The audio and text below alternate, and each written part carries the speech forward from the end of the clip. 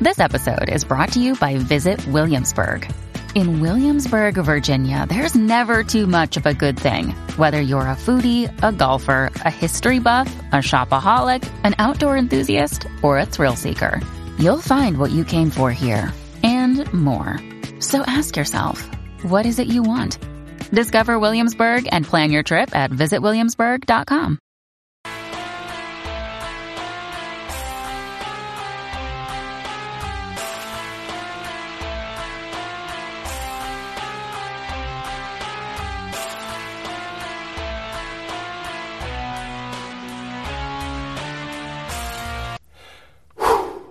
Hey guys and gals, what's up? Today I'll be talking about an Argentinian horror movie called White Coffin.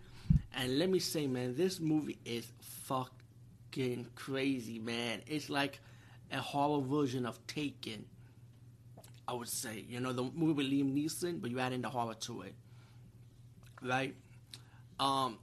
This movie's about a woman and her daughter, right?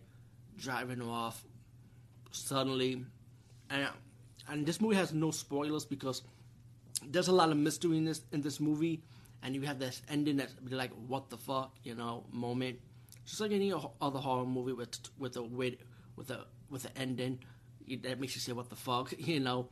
But lately, I'm gonna say something. Argentinian and countries like Chile making horror movies right now, they're stepping their game up, man. I think this is the year of South American horror movies right now. Like in the mid-2000s, we had French horror movies stepping up their game up for this era, you know. So I think this is the era of Argentina or Chile, South American horror pretty much. So be on the lookout for more of these horror movies. And there's a few of them on Netflix, actually, believe it or not. So check that out, too. There's a mix of them. And I reviewed 2 of them, but this is another one I'll be talking about. Anyway, like I say, it's about a mother and daughter driving off. And then we post about these little girls getting kidnapped, or children getting kidnapped in general, like in the news report. Suddenly, the woman's daughter ended up being kidnapped. You found out another woman, her student, been kidnapped. And as the movie progressed, you know, the woman died, and because of a car accident when she found out that because of a car crash from a police car, and when she tried to go after her daughter's kidnapper. And then later on, you found that woman died. She ended up coming back to life. And she realized that she has to get her daughter back. This man to help her fix her tires, giving her clues. Meanwhile, she's finding out about a phone call about her daughter's still alive, but she has to play this game, right? It's pretty much called like White Coffin, that she'll have to get this white coffin if her daughter want to remain alive.